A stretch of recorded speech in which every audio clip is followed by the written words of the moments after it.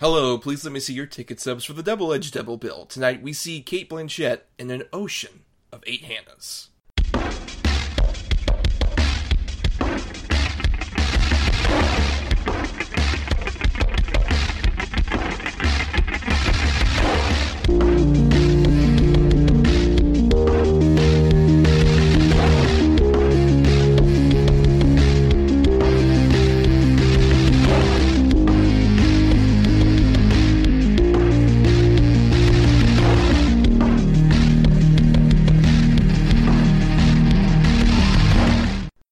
Each week, Adam Thomas and Thomas Marion will come to the table to discuss the randomly selected yin and yang of a double feature. Then, both will have to pick a number between 1 and 10 in order to seal their fates for the next episode. One will have 2 good movies, the other 2 bad ones. Let the chaos begin. And I am Thomas Mariani, and not some sort of suspicious part of a heist scheme. And I am Adam Thomas, and not just a real ball-breaking CIA agent. But if I was, I couldn't tell you. I mean, if you did, we'd be dead. Yeah. Well, you would be. Yes, and to all 10 of our listeners. All dead. Welcome to the Double-Edged Double Bill. This week, in honor of Cate Blanchett, who is an actress that I think all of us kind of admire to some degree, is going to be in a movie called Where'd You Go, Bernadette? Which, as we kind of talked about last week, is a movie I'm not sure how they're advertising, why they're advertising it the way they are. I legit don't know what the movie is. Like, is it a comedy? Is it a mystery? Is it a thriller? Is it all 3? I have no idea. Yeah, it's Richard Linklater, which is the sliver of interest, because he hasn't done too many bad movies. He's not above it, though. He's done some stinkers. So that looks odd, but I think both of us are pretty big fans of Cate Blanchett in general, Adam. Like, what was the first time you remember seeing Cate Blanchett? Oh, God, dude.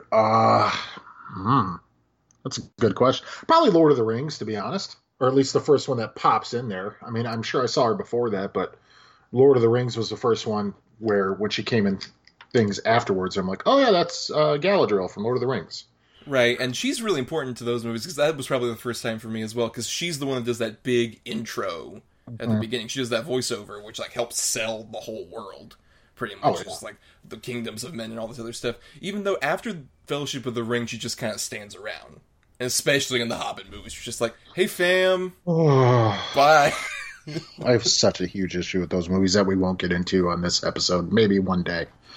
No. But I mean, I think the first time I recognized her, though, was like just less of like a weird ethereal fantasy creature that she kind of is, no offense, but she is almost like a human hybrid with like the Gelflings from the Dark Crystal in a way that makes her sort of just otherworldly in a fascinating way. The first time I ever really, I think, realized her talents was with The Aviator, when she played Katharine Hepburn. And, arguably one of the best examples of, like, someone who's an actress playing a real-life actress that we all know very well. Yeah, and arguably the best part of that movie as well, to be honest. I mean, I don't know, I really dig that movie. I like it too, but it's a little long in the tooth. Martin Scorsese movie long? Never.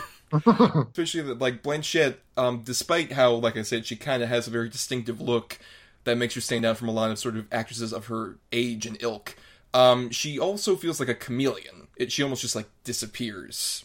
I agree, which is so funny because, and honestly, at least for me, she's not the best at accents, especially like American accents, but it doesn't even matter because she's so fucking good. Like, I think both of our movies tonight are a good example of not that great of an accent, but she just sells the part so well, you don't even care. Even though the one of them is her native Australian accent. I don't know.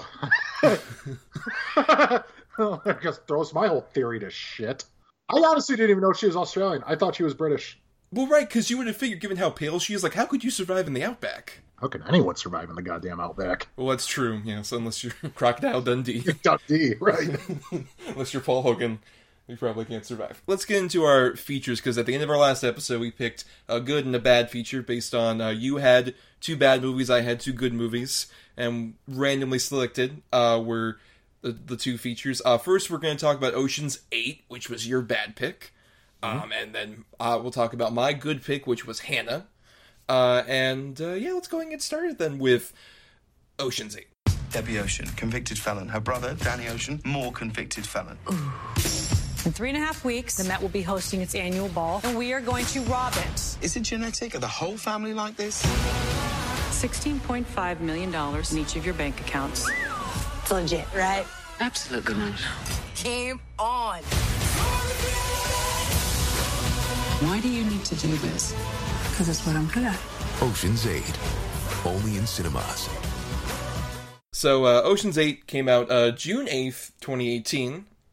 Was a spin-off of the Oceans franchise, which technically started with an old movie from the 60s that starred the Rat Pack of Frank Sinatra, Dean Martin, Sammy Davis Jr., all those guys, in what is basically just like a write-off so that they could go off to like drink and smoke. There's no question they're all liquored up the entire shoot. Oh yeah, and not to mention, I'm sure what the pitch was just Frank's like, hey, let's go to Vegas and on studio dime. But Frank, we need some kind of like plot. We steal from the casino? Sure, cut, print, let's fly away. Let's go. Listen, this is what we're going to do, baby. Me and my friends are going to go out drinking, and you're going to film it. Put the story to it. And they don't give a shit. Pretty much. But then Steven Soderbergh then took that movie and made a good movie out of it with Ocean's 11. And proceeded to make 2 sequels after that. And then they made Ocean's 8, which is a spinoff that has a mostly female cast. There's only a couple cameos from people from older movies, one of which makes sense, the other one feels very tacked on. I don't know if you can tell which one I'm talking about. I'm pretty sure I get your drift. Adam, I was very curious to hear, of all of Cate Blanchett's filmography, why was this one a bad one for you? Why didn't you like this one? Well, because I really, really, really enjoy Ocean's 11. 12, not so much. 13, I'd argue, is better than 12. But I really love Ocean's 11. But I'm also really into heist movies. And I honestly think that I would have liked this movie more if it wasn't tied into the Ocean's franchise. For them to give the Danny Ocean character such an unceremonious death, and he's got this sister that is never mentioned across 3 films, who's in the same profession he is and just as good, if not better. It feels so forced and tacked on to me. I'm not a Sandra Bullock fan per se. Like, I think she's okay in this. I think the bright example in this movie might be Awkwafina. She's fantastic, and from what I understand, she's just getting better and better. I mean, the plot is so ridiculous. It's so stupid. With the glasses that mimic... it's so out there and high-tech in a way that it's like, this could never work. Like, it's unbelievable to me. It just has nothing to do with that. It's a female cast, and I just think it's it could have maybe used another pass at the script. I just feel it's like a rushed production. Well, I saw this last year. I remember liking it. It's just like, it's a pleasant, fine movie. And then, I rewatched it now, and I really thought long and hard about it. And I feel the exact same way I did the first time. It's fine. I don't really see putting this as like a bad movie for any of these people on this, dais. These actresses do what they're asked of, which maybe isn't a lot in most cases. Some go a bit above and beyond. I'd argue sure. Awkwafina, I agree, I think is quite funny. I'd argue also Anne Hathaway's really fucking funny in this movie. Anne Hathaway almost steals the movie. She honestly does. Yeah. That bit at the end, just like, James Gordon's like, I love my job. Oh, I love my job too. Oh, and that fucking guy. I don't like that guy either. I don't like him usually. I thought he was fine in this. I don't think it's nothing like that impressive. Like, this whole movie is just basically very, like, mildly chuckle-worthy to me. Like, that's how I would describe it. Like, the whole time, I'm just like, I'm mildly amused consistently. You gotta figure, I'm tasked with picking a bad Cate Blanchett movie, and the problem with that is, she's always good in everything she's in. Right. So I tried to pick a movie that, even though she is good in it, that I didn't personally connect with.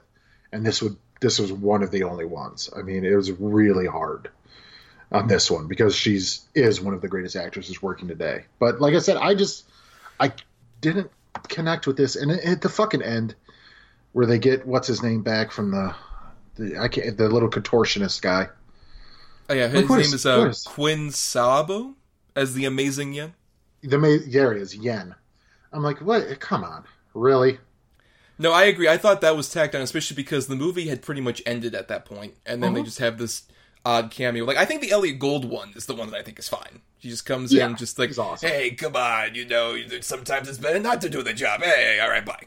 Like, yeah, exactly. That's all you really need. You could have also had anybody, like Matt Damon could have cycled in, and even like with the Danny Ocean thing, they hint throughout the whole thing that's like, he's probably not dead. This is he's not dead. Sure, he's not dead, but still. Yeah. You could have got Affleck or Scott Conn. They're not doing anything. I don't want Casey Affleck to get more work. Two, especially in a cast of women, that's probably not. Probably not a good idea. No. Yeah. And then Scott Conn, I don't think they had to like dig him out from parts unknown. But then again, for me, also, I actually hadn't seen, aside from Ocean's 11, I hadn't seen any of the other Ocean's movies until before this movie was coming out. I watched them. I would put this probably just around 3 for me. Ocean's 13, like it's around that same place for me, where it's like it's fine. It's kind of forgettable. I don't remember much of either of those movies necessarily, but I had a pleasant time watching either of them. I would watch this in any day over 12. Yeah. Oh, well, no, me too. Absolutely. 12 is atrocious. Yeah. The Bruce Willis, Julia Roberts joke. Oh. Terrible. Yeah, one of the most self-indulgent bullshit sequences in any movie. So egotistical. It's so bad. So ridiculous. But I will say Vincent Cassel doing the breakdancing through the lasers is pretty cool. Oh no, he's the good thing, and I'm glad he's the only thing they brought back from 12 in 13, and that was worth it. Yeah. But I'll say, speaking about the other movies, I think the biggest crime of this movie has nothing to do with any of the cast members. It has everything to do with, I think, Gary Ross is a very mediocre director. And coming off of Steven Soderbergh, who's so stylish with all those movies. What other things has he done? So Gary Ross's other stuff, there was Pleasantville, Seabiscuit, The First Hunger Games, and Free State of Jones. Oh, good lord. Jeez. So, yeah, okay. He's not that good. It's pretty much a big swath of mediocrity. And I think that's the big thing here is this is shot like a very typical studio comedy. Which, like, you mentioned, like, the whole female casting. That was also my biggest issue with, like, the Ghostbusters movie. That most recent one. It's just, it had nothing to do with any of, like, that female cast. And I thought the script was alright. It had everything to do with, it's such a flatly made movie. Right. I'm not that interested in it. And it's definitely the same thing here, especially when you have sort of the big heist sequences going on. It sticks out so blandly. It's just like this is... I'm instantly forgetting shots as they're coming past me. Oh, I completely agree. You know, and the thing is, it's like, while watching this, I'm literally going, wait, why are they doing this? Wait, what point does this serve? It's not that I couldn't follow it, but like you said, maybe the way it was filmed, maybe the way it was played out or anything, I lost interest halfway through the movie. Like, I get it, I'm going to rob these famous jewels or whatever. Okay, cool. Like I said, it all just felt unsensical to me. But as we talked about before, and even our heist episode, I love heist movies. I fucking really, really enjoy them. And this one just did not grab me at all. No, they definitely lean more on being a comedy, which is to say on the cast members who, like I said, I think do fine. Like, there are other people here, like Mindy Kaling, I thought, fine. Mm-hmm. Helena Bottom's always good, but wasted. I know the biggest waste for me, though, is Sarah Paulson, because she gets nothing funny to do, and her whole character is just like, oh, hey, I'm a, ignored housewife who has some kind of weird side gig where I buy shit and resell it, and I set everything up for other people to do cool stuff, but I don't do anything cool. I'm out of the life. Well, it can make you a lot of money. Okay, I'm back in. Yeah. And she's such a phenomenal actress, and she doesn't get to do films that often anyway, 'cause she's always on fucking TV doing something. And it's such a bummer when you, misuse her like this. A better example of a Sarah Paulson, Cate Blanchett collaboration, the alternate choice I had, Carol. Both are quite well used. Still haven't seen. Gotta watch it. Yes, but then the thing with even fucking Rihanna, it's like, so they give her this whole story arc about her sister, and everything. You don't care. I mean, I found that part funny. I thought that was a fun back and forth between the two of them, and then in the one scene. Yeah, I thought that was... I wish there was more of it, I agree. I think it's just a problem of, they had to have this sort of thing where they have to have, literally 8 people, and just that you didn't really know how to use all 8 people. If you had done, an Ocean's 5... I could see that. Yeah. Or even 6. Or even 6, right, yeah, because definitely, the biggest standouts would have to be, I agree with you that I'm not usually the biggest Sandra Bullock fan, but I found her to be a fun George Clooney stand-in for this part, and her and Cate Blanchett have a solid, Brad Pitt-style rapport. I think, especially, I love the bit where they're in the restaurant talking about, this is a proposal, honey? Oh, I don't have a diamond yet, baby. All this kind of stuff back and forth. I think they did a pretty good job, bouncing off each other quite well. And not to mention, Cate Blanchett's biggest thing is, say some quippy things and also wear incredibly amazing outfits. Every scene I have a different outfit. Well, you're exactly right, though. That's exactly the dynamic that Clooney and Brad Pitt had. Mm-hmm.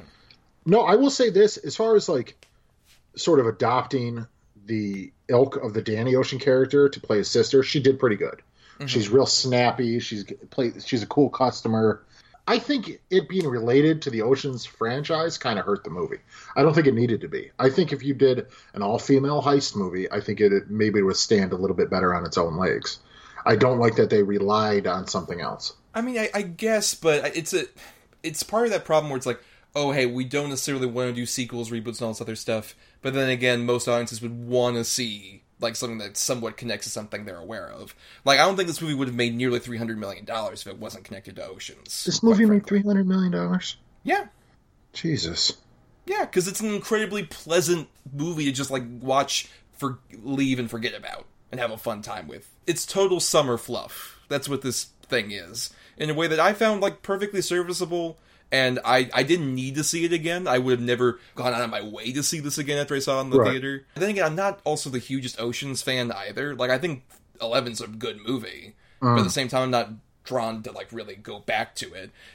If I want a Steven Soderbergh heist movie, I'll go to Logan Lucky again over any of the Oceans things. Which I still haven't seen either. It's really fucking great. I know! Everybody tells me, even my brother's like, dude, you gotta watch it. I'm like, oh, I know, and I just haven't watched it. Well, you got to figure, when Oceans came out, Oceans came out, what, like 2001? Holy hell. So I was 18 when that movie came out. Mm-hmm. And I'm watching it, I'm like, these are like the coolest guys ever. It was just such a cool movie. Like the soundtrack, the dialogue, the snappiness of it, everything. It felt like a new Rat Pack sort of movie. And I fucking fell in love with it, and I still really love it. But yeah, the sequels are not great. And then, like I said, this one, I think I had higher hopes for this one because the sequels were so bad. And I just felt kind of like you said, it's fine, I guess. Like, it's a movie. It exists. I'm never going to watch it again. Do I hate myself for watching it like some of the other movies we watch on the show? No. But, it's there. Like, I was looking up that, like, Blanchett herself and even Mindy Kaling were kind of talking about the lukewarm reception of this movie being because of, like, some of these recent trends that admittingly are a real thing. Of, like, white male trolls completely downplaying something like a Ghostbusters or something like Captain Marvel that even happened around the time they changed their whole fucking system about it. I completely agree, but at the same time, I think the reception of this one, like, I don't remember as much of an outcry against this. I think because Man Babies weren't so protective of the Oceans franchise. Well, maybe, but my thing is, the material has to be good, though. Mm-hmm. I mean, for a lot of people, yeah, unfortunately, it's all women, it's crap. Well, take it easy. If it's a good movie, it's a good movie. See, I have a lot of problems with Captain Marvel. I didn't really care for Ghostbusters, but like we already talked about, for the same reasons we already mentioned. But there's some fun in it. I don't think it deserved the hate it got. But this one was like kind of like a fart in the wind. Like, it came out, it made its money, and then it was gone. I don't remember that, like you said, that big of an issue about this one. But the thing, if it's good, it's good. If it's bad, it's bad. Who gives a shit who's in it? Yeah, and plus even then, like, there were plenty of, like, female and non-white dude critics who were just kind of like, to the movie anyway. And I think it just speaks more to that we need kind of like a diverse range of critics anyway than just a bunch of, like, admittedly it's a dominated field of, like, white dudes. Like, yeah, like Justin Chang, who works for the LA Times, where he argued that film criticism does need to be diverse, but we negate the possibility of sympathetic imagination when we assume that someone's particular affinity for a work of art will be dictated in advance by specifics of race, gender, or age. Which is true. It's just something that... 100%, yeah. And if you're wondering why I brought all of this up, it's because there's not a lot to talk about with fucking Ocean's 8, Adam. No, you're 100% right. There really isn't. In fact, like, I picked it, and then I rewatched it, I'm like, oh, no. Like, there's not a lot going on in this movie. But I do want to reiterate, like, I didn't pick it because I feel it's a bad movie. It's not a terrible movie. It's just a blah movie. But to go through Cate Blanchett's fucking filmography and pick out a really bad movie is hard because she's, like I said, she's always good in it. And so, I mean, really, it was this or Bandits, and they're both not terrible. Well, and plus, like, the really bad ones are more just, like, you tend to be, like, really overlong, and ones that we don't necessarily want to talk. Like, we talked briefly about, like, oh, what about Indiana Jones and the Kingdom of the Crystal Skull? It's like... Don't want to watch it again. Don't want to talk about it. No. The Hobbit movies, I feel if we're going to talk about that, this wasn't the topic to do it for. No, the second Elizabeth. Yeah. Oh, God. Oh, yeah. Speaking of heist movies that would have involved George Clooney, Monuments Men would have been one, and that's just a complete bore fest of a movie. That I completely forgot that even existed, yep. To be honest with you. So let's just go. I'll go into my final thoughts then on this one. I think our Lady of Topic, Cate Blanchett, is fine in it. I think most of the cast is fine in it. I don't think anyone's terrible, but I think some are just mediocre at best. I think it's an okay heist movie. I do not think it should be tagged with the Ocean's title. I completely think that if Sandra Bullock was not related to Danny Ocean, the movie would work just as well. I don't think it was necessary to tie it into that. But again, nowadays, it's got to be tied to something, or a remake or a superhero movie. But it's an okay movie. It's okay. Like, if you've never seen it before and it's on, watch it. You're not going to hate yourself for watching it. You're never going to watch it again, chances are. At least I won't. It's just ultimately, like a lot of the ones that end up being our bad choices, forgettable. Yeah, and I think it's forgettable, but even when I was watching it the second time, I still had a pleasant time watching it. I think that I consistently had fun with, like, all the banter. It's not incredibly, like, laugh out loud funny. I don't think the most I laughed out loud is really some of the stuff near the end with Anne Hathaway. Like, her romancing Richard Armitage, I think, is so fucking funny. Them just like, want to play a card game and shit like that, I think is really funny. And I think that's interesting because, like, it's her playing, I think, a bit into the weird kind of role people put her in when she was, like, winning awards for Les Mis, where, like, everyone hated Anne Hathaway for, like, a year or so. Odd. I don't get it. She's great. Yeah, she's a wonderful actress. And I think she kind of played into that in a really funny way in this part. Awkwafina, like you mentioned, I think is another standout, where just she plays this, grifter who keeps stealing things off people. The whole scene in the subway is phenomenal. Yep. where she just is like getting that order, and then it's like, hey, can I have my watch back? And hers too. She is getting better and better. See The Farewell, if it's anywhere near you. It's so great. I cried and laughed so much. It's a great movie. But as for this one, I think it's like you mentioned, I think all the people do a fine job what they're asked of, which isn't a lot. I think Gary Ross shouldn't be getting these big projects, really. I think he's a very underwhelming director on every regard. But yeah, it's fine. Well, you would think the fucking Free State of Jones would include Hollywood in to maybe not give this guy movies. I mean, I guess then again, maybe he's one of those guys where it's just like, oh, he's efficient and gets everything in on time. That lasts you a while. Like a Frankenheimer type of thing. Right, exactly. Yeah, it's just like, hey, come in, you do your thing, and it's all on time, on budget, and it doesn't cost us that much. Fine. And it's just an example where it's like, I'm perfectly fine with, like, having, ladies come out there and do mediocre, fine summer blockbuster movies. There are plenty of those starring dudes. But at the same time, let's also give them, like, some real standout, better projects of quality. Much like our next film, which is of a lot of great qualities. I would argue, Hannah. You're dead. Right now. Tell me again. Adapt or die. Think on your feet. Even when I'm sleeping. I'm ready. All you have to do is flip that switch. What do you want, Mason? I need you to do things my agency will not let me do. Sometimes children are bad people, too. Did she turn out as you hoped? Better.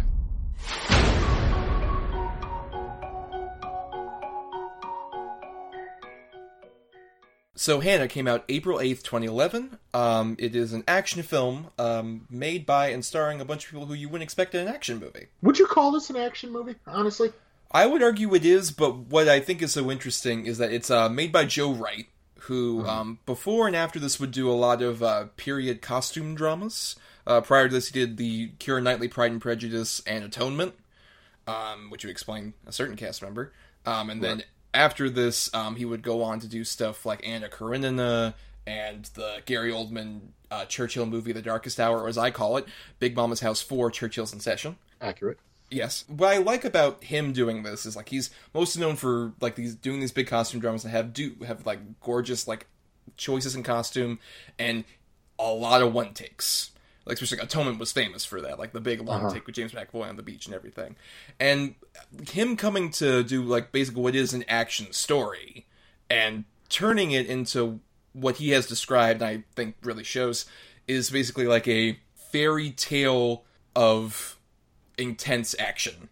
I think is such an interesting choice. It's what I love about like a director going to a genre they're not really familiar with and putting their unique spin on it, because it's an action movie, but unlike really any that were released at the time or even since. It's such a unique beast.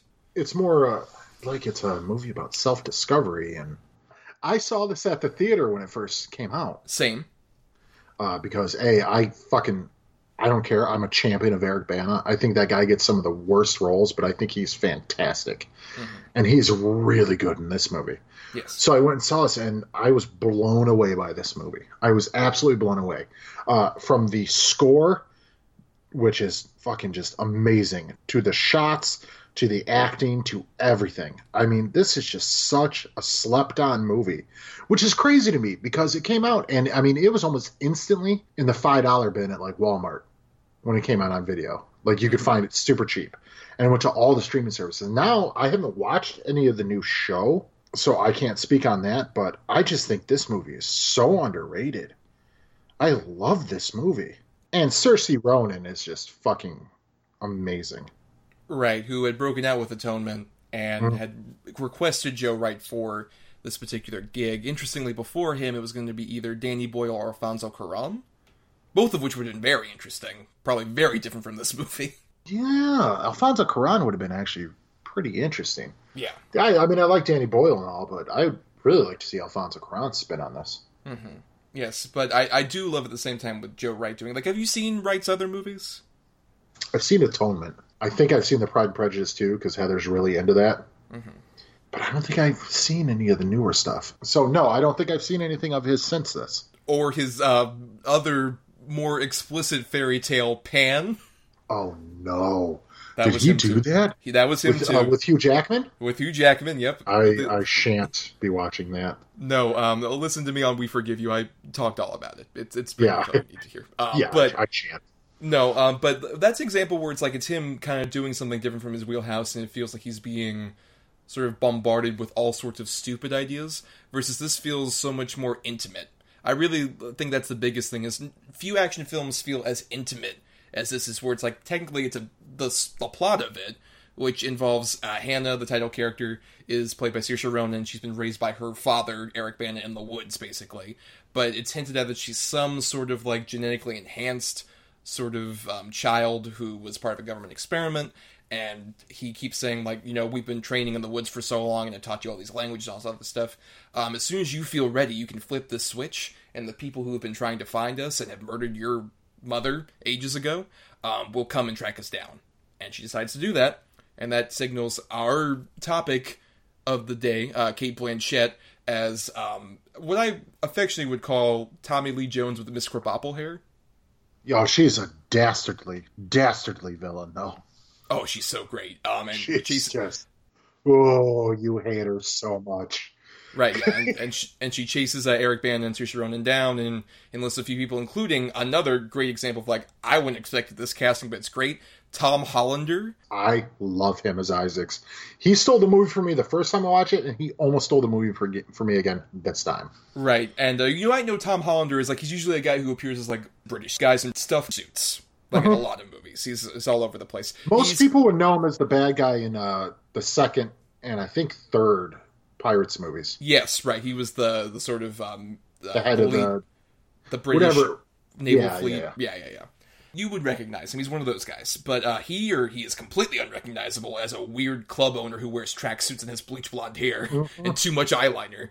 It's so unsettling. Oh, yeah. And he has probably the best theme of the movie in terms of what you were talking about. The score by the Chemical Brothers, who is an electronic band, who this is their first score, and they haven't done one since, and it's a bummer because the score is great. I completely agree about the score, especially that main theme he whistles all the time. I love. Yeah, me too. And in the scene where he goes in the tent and the little boy wakes up, and I can't speak German, obviously, but he's like, "It's the Sandman. Go back to sleep." I could not go back to sleep. Fuck that. I'm like, what? What is going on here? Well, that's what, and the thing is, really watching it this time, I got the fairy tale structure of it so much more, because based on that story, it's this huntsman takes a princess into the woods to raise on his own because he fears that she will be succumbed by the queen, who then comes back and enlists her new huntsman, in the form of Tom Hollander, to track them down. It's so beat for beat structure of a fairy tale. Oh, absolutely. And even like a lot of the imagery, obviously, like I love the set piece of it being like this abandoned theme park near the end.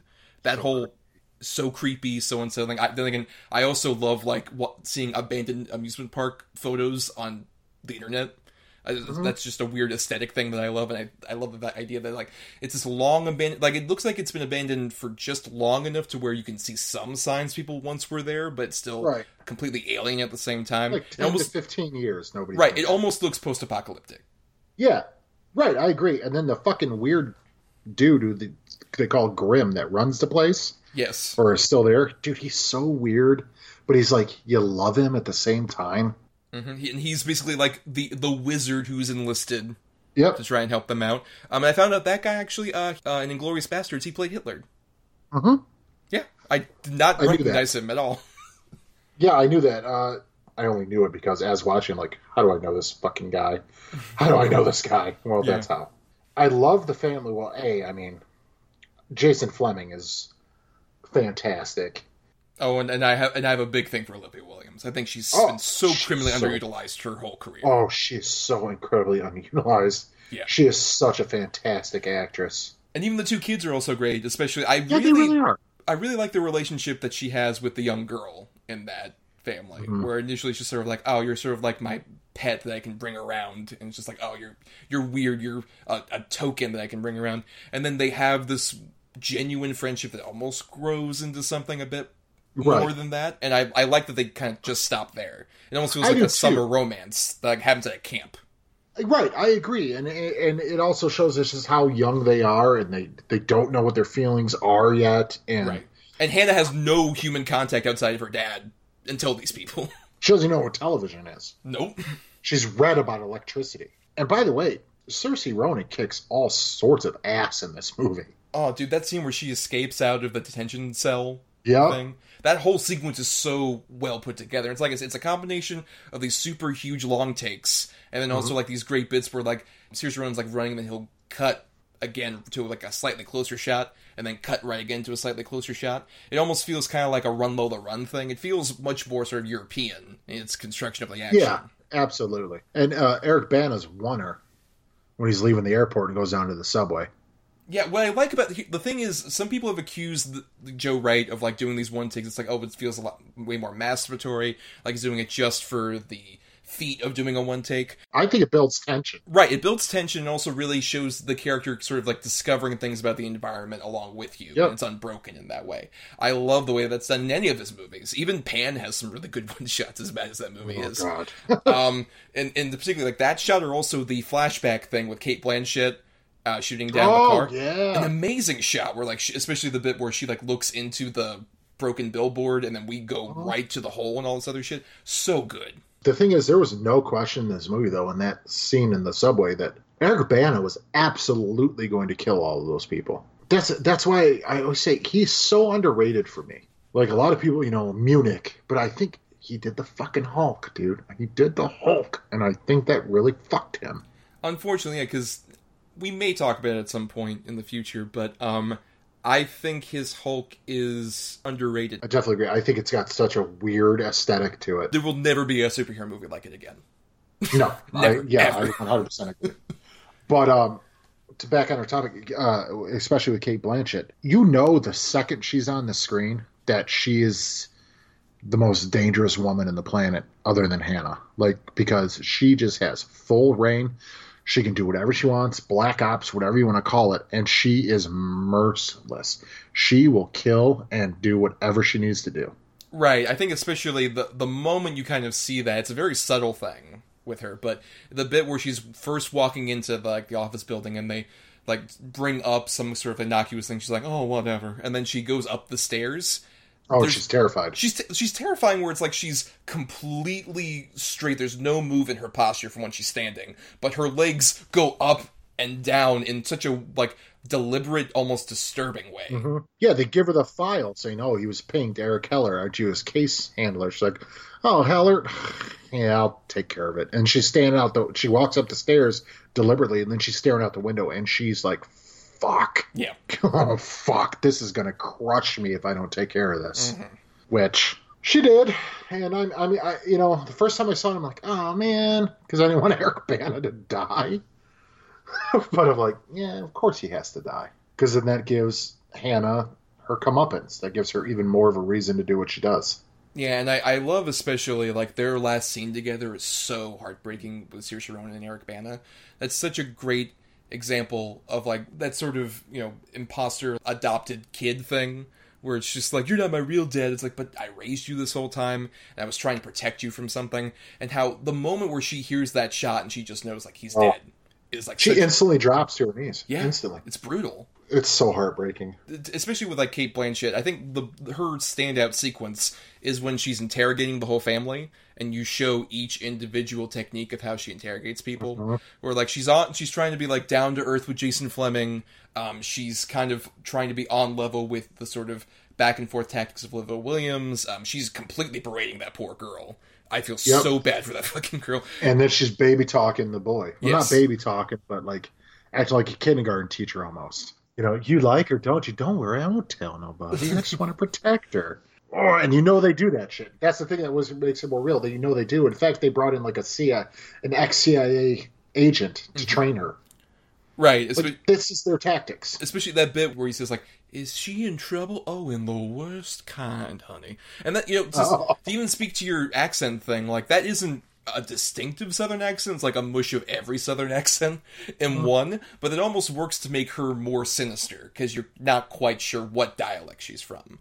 I think it's a great example where it's like, it's not necessarily a realistic accent, but it's one that, like, makes you more intimidating and works for the character. I mean, that's my only flaw, really, with this whole movie. I don't know that was inherently written in the character to make her sound like she could be from any region, or she just can't pull off a Southern accent. Well, if nothing else, I think that it works for the movie because it's like I mentioned, this is, while an action movie that takes place technically in our reality, it is also a fairy tale story. It's a fantasy of this, young girl, as you mentioned, discovering herself, but coming out of the woods and coming into the big bad city where the queen is after her this whole time. I think it adds to sort of the weird fairy tale nature of the whole movie. I mean, yeah. Okay, I'll give you that. Because this movie is very odd. The way it's shot, it is not structured like a typical action movie whatsoever. It's not structured like a typical drama, or it's literally structured as a coming of age tale, and then just has moments of brutal violence thrown in, and just a crazy cast of characters. So, okay, I'll give you that. You know what? You got me. You get one out of me. And now my job is done. Don't you ever fucking try it again. But yeah, even talking about the structure thing, I love how we contrast the opening and the ending of the movie, where you have like completely white tundra surface and she's chasing after this deer and the whole like, I just missed your heart thing, and how that contrasts later on when she's being chased by Cate Blanchett in this like overgrown weedy forest that she's unfamiliar with, but she still gets the best of her. And that final shot where she shoots Cate Blanchett, then immediately cut to Hannah, is such a great final shot. Well, yeah, I love when movies use that trope, too, where they basically repeat the opening at the end. Yes. And it works perfect. You wouldn't want this movie to end any other way. No. Like, I don't want to see what happens next to Hannah. I really don't. I'd rather my imagination go. I don't want to see her all of a sudden assimilated or living with that family or going to high school or anything. I don't want to know that. Because A, that'd be impossible almost for that character. And B, just let me decide. Right, yeah. The few glimpses we get of her interacting, like, I love the whole date sequence that she does with the girl where they go off with those guys. It's just like, it almost breaks that dude's neck. Just like, this was fun. They fucking go. It's endearing, but also it leads to that whole, like I said, the sort of badassery. It does a great job of balancing out how, like, she's a genuine threat this whole time, but she is still just, like, this young girl who wants to experience things that she hasn't before. There's a huge tragedy. It's this whole thing of like, I'm so badass and that's my curse. She's like fucking Wolverine. Well, yeah, in a way, sure. I mean, I guess she is a mutant. Who was off in the fucking woods in the tundra, and she was raised by an adopted parent who kind of fucked her up. Fights Bruce Banner right, a lot. Right, of course. And Cate Blanchett's Hela, I guess. So hey, we're everyone's in the Marvel movie. It's MCU. Have you watched the show? No. Yeah, me neither. I don't know if I have want much to. interest. Yeah. Yeah, I don't want to see Joel Kinnaman. Oh, is that who they got? Yeah, he's the Eric Bana part. Oh, wow. That's such a downgrade. And then his Muriel Enyos or whatever, the one who was his partner in The Killing, is the Cate Blanchett part. Okay. I mean, I could see that more than I don't want to watch anything with Joel Kinnaman. No, not very interesting. Yeah, no, he's terrible.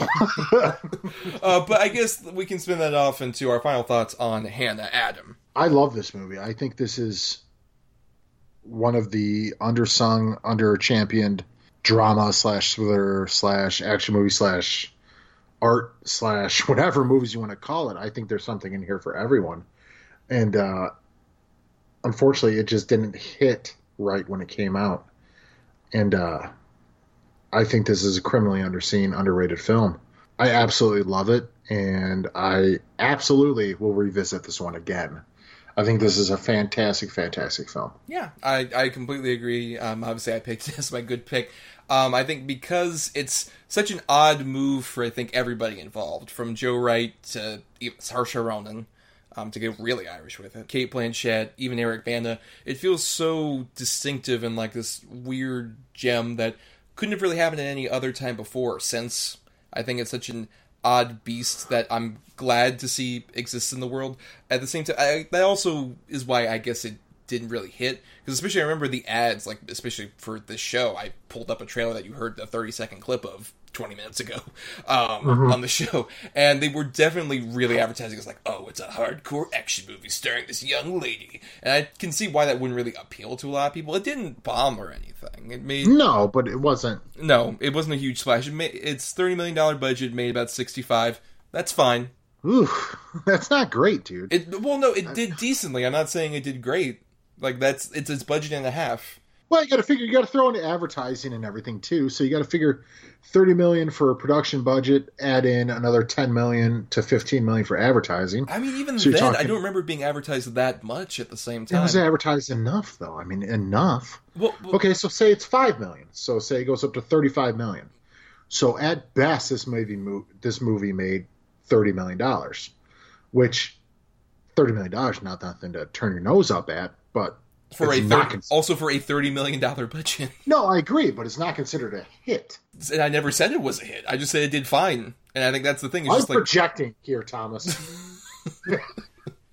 But I think I was doing a final thought. Anyway, yeah, I think this is it's a very underrated little gem of a movie, and it lacks sort of any specific genre, and some may consider that a bug. I consider it a feature.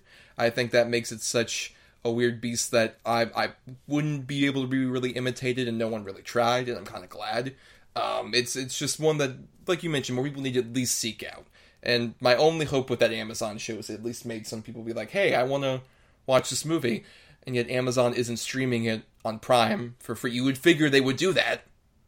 They're not? They're like, it's the whole thing where you got like rent it for $3.99. Oh, then they definitely lost my dollar. I mean, what the fuck? You're going to put out original programming on Amazon Prime and charge people to watch it after they're already paying? Oh, no. I'm saying the movie wasn't... Oh, well, then that's fine. Well, but I just feel like if you're going to have that to stream... Have the show, have the movie. Right, yeah, the fucking... Netflix is doing that with Dark Crystal. You couldn't spring for that, Amazon? How much are the rights to stream that movie? Come on. Yo, and in fact, when I went to rewatch this again, I checked all the streaming services, because Hannah used to be on, like, several of them all the time. Mm-hmm. And now, of course, the show comes out, so, we're not going to... Yeah, no, you got to pay to watch the original. Go fuck yourself. I paid to watch the original. as anyone should, and as you all should, but it would just be more inviting to people. It's like, oh, the TV show's here, I might as well watch the movie. And from what I've heard, even the TV show is just kind of a remake of the movie. 100%, yeah, that's what I heard too. Just stretched out over like 10 episodes or whatever, yeah. I'm never going to watch it. Right, and I would hope to see Joe Wright do more riskier things like this, just something really outside his comfort zone, because I like the costume stuff that he still does. Like Darkest Hour was good. Gary Oldman earned his Oscar for being in a fat suit, though he really earned it for his whole career inside of that fat suit. I know. But I would like to see him do something like, other genre things. I hope Pan didn't dissuade him from doing that. I'd love to see him. I think Pan might have been his attempt at doing a big budget like blockbuster. They expected that movie to do well. Oh my god! Oh, didn't. Boy! But I would like to see him like maybe just do something else that's like similarly small like this, like even like a horror movie. I think would be interesting with him, especially like you have him do like a slasher. I think could be really interesting. Or a period piece horror film. Or of course, yes, that like something. You mentioned like a style. torment, but a gothic horror.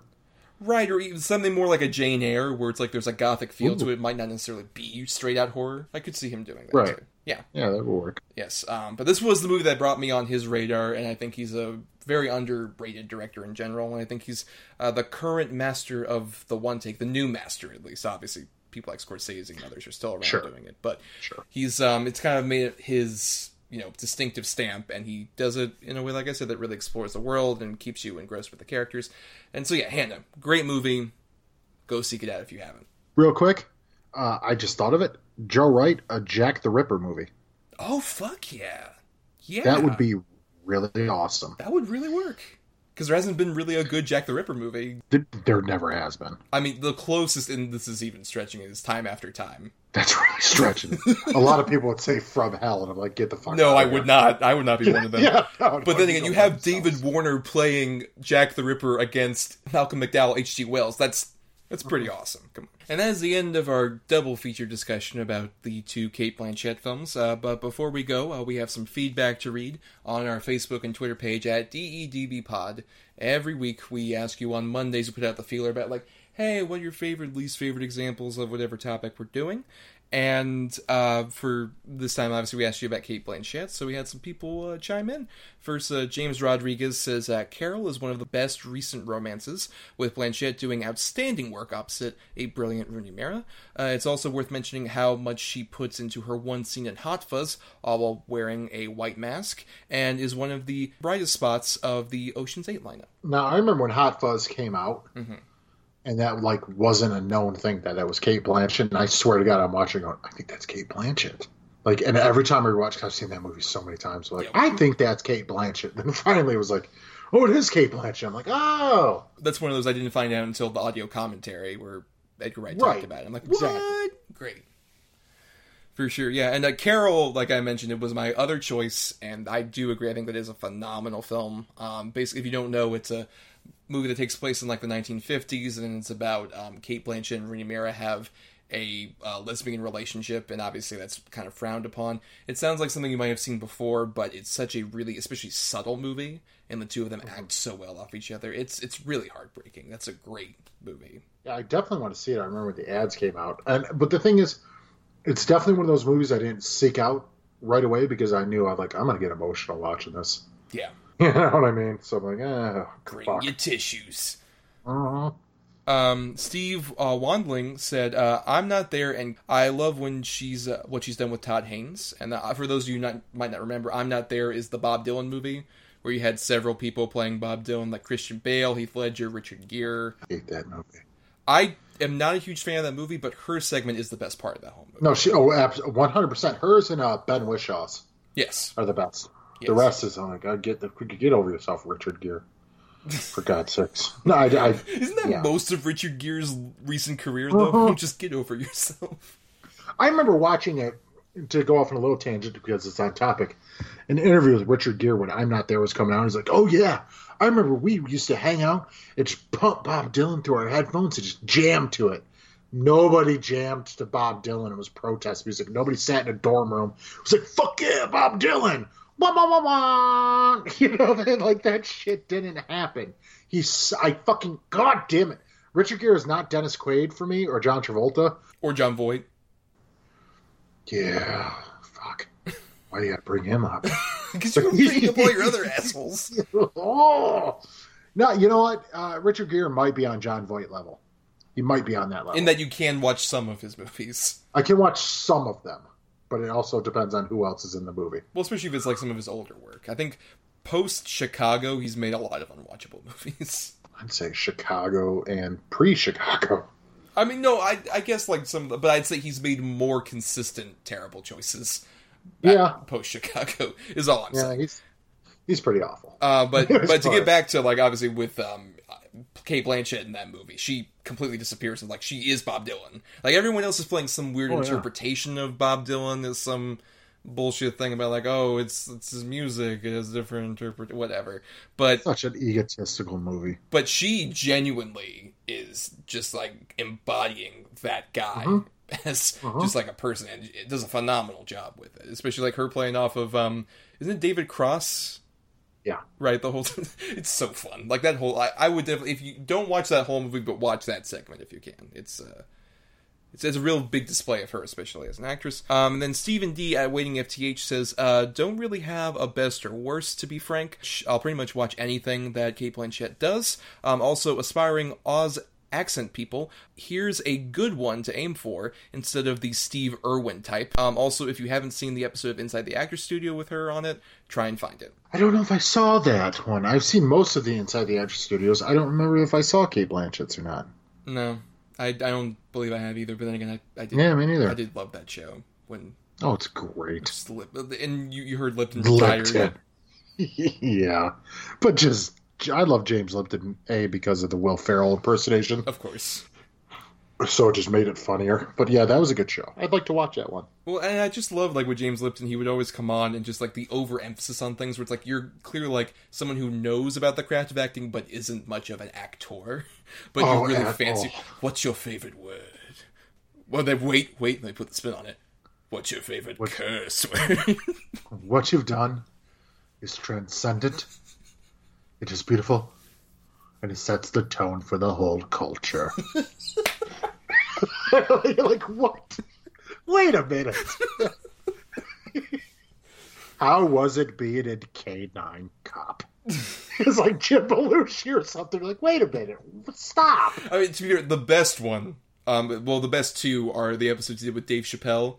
There's the one where he interviewed Dave Chappelle and the one where Dave Chappelle interviewed him. Those are great. Yep. Those are phenomenal. The Ben Stiller episode was good, too. Yes, I mean, there's obviously, like, Robin Williams one's really good. There's a bunch of... The best thing about Inside the Actors Studio is if you look in the crowd several times, you can see a young Bradley Cooper in the audience.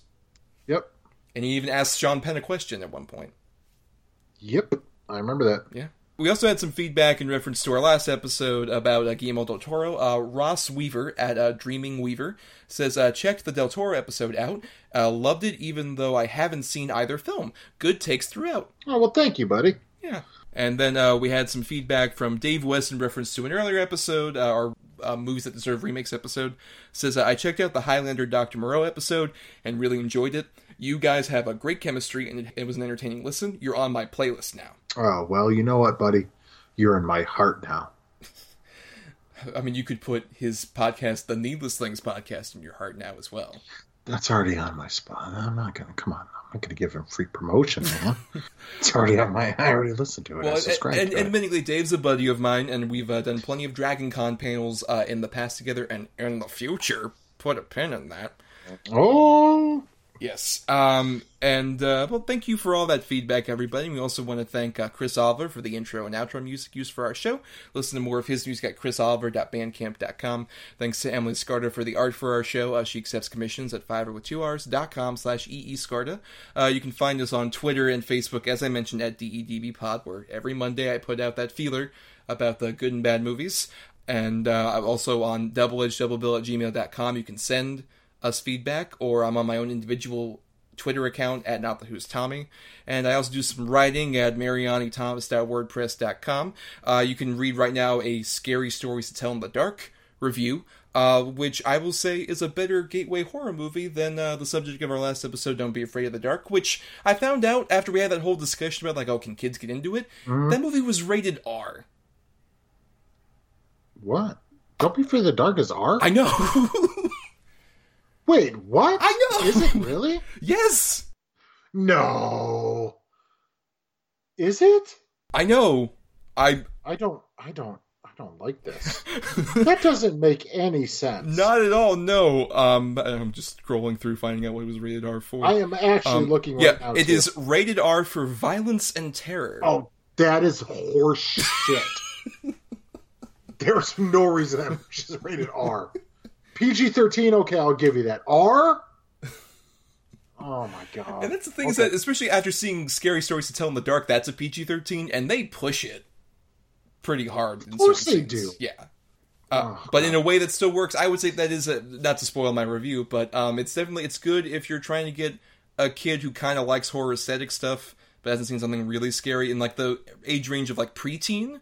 It's a really good set for you got you, like 11, 12, 13 years old. Yes, it's perfect for like that set who are like want to see a scary movie, be engaged by it. But you can read more about that at marianithomas.wordpress.com. And you can also catch me at Dragon Con this Labor Day weekend from August 30th to September 2nd.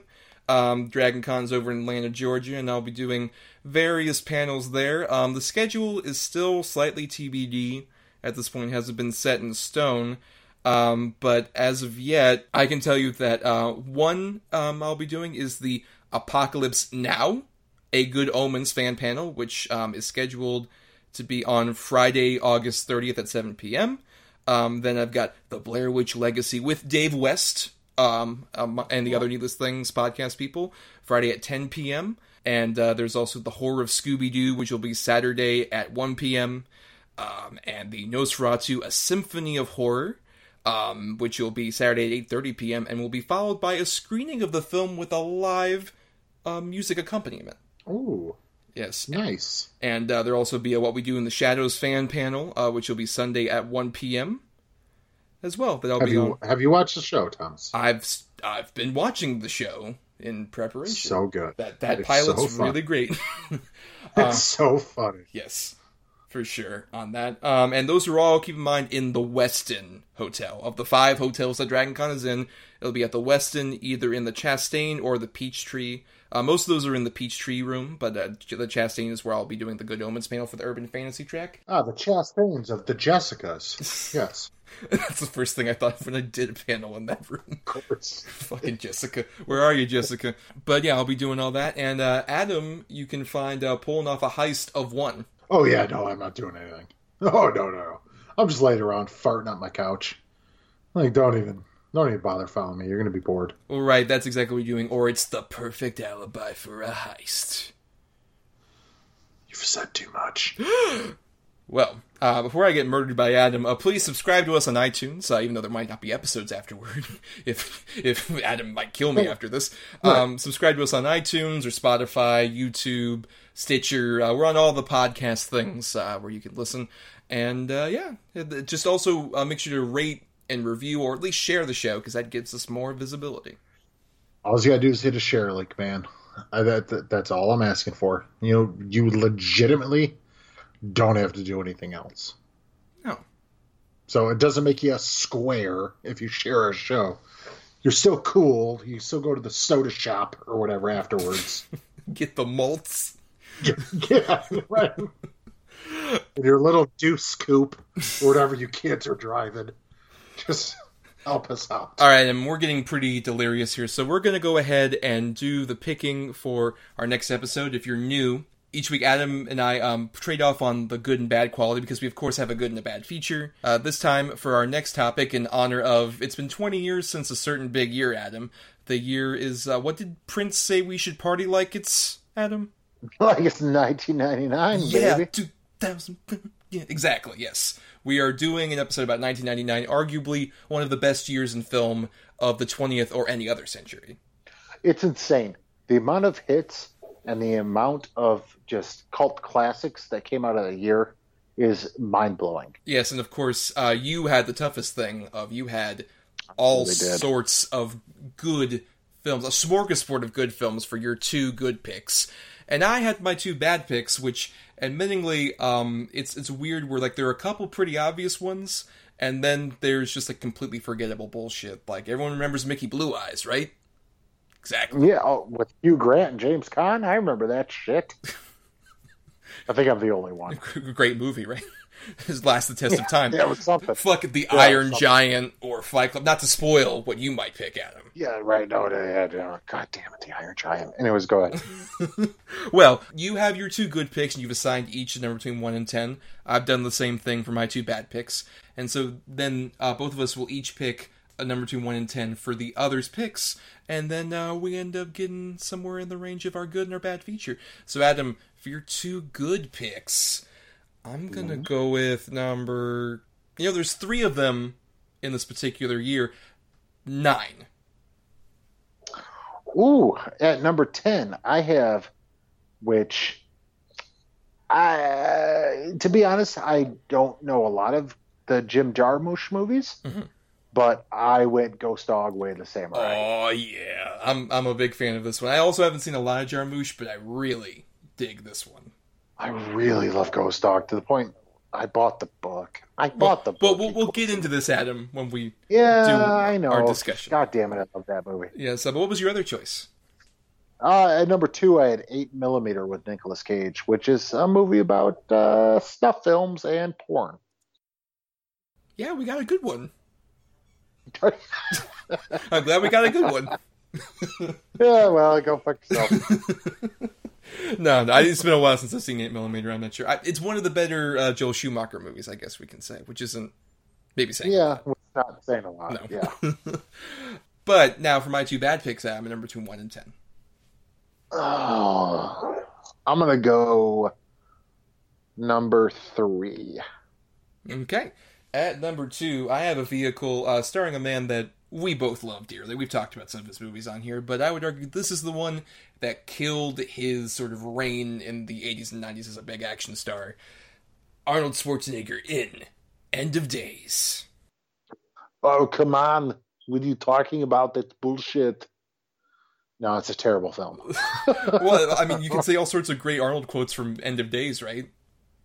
No. I just know his name is Jacob Jericho, which is one of the fucking stupidest names ever.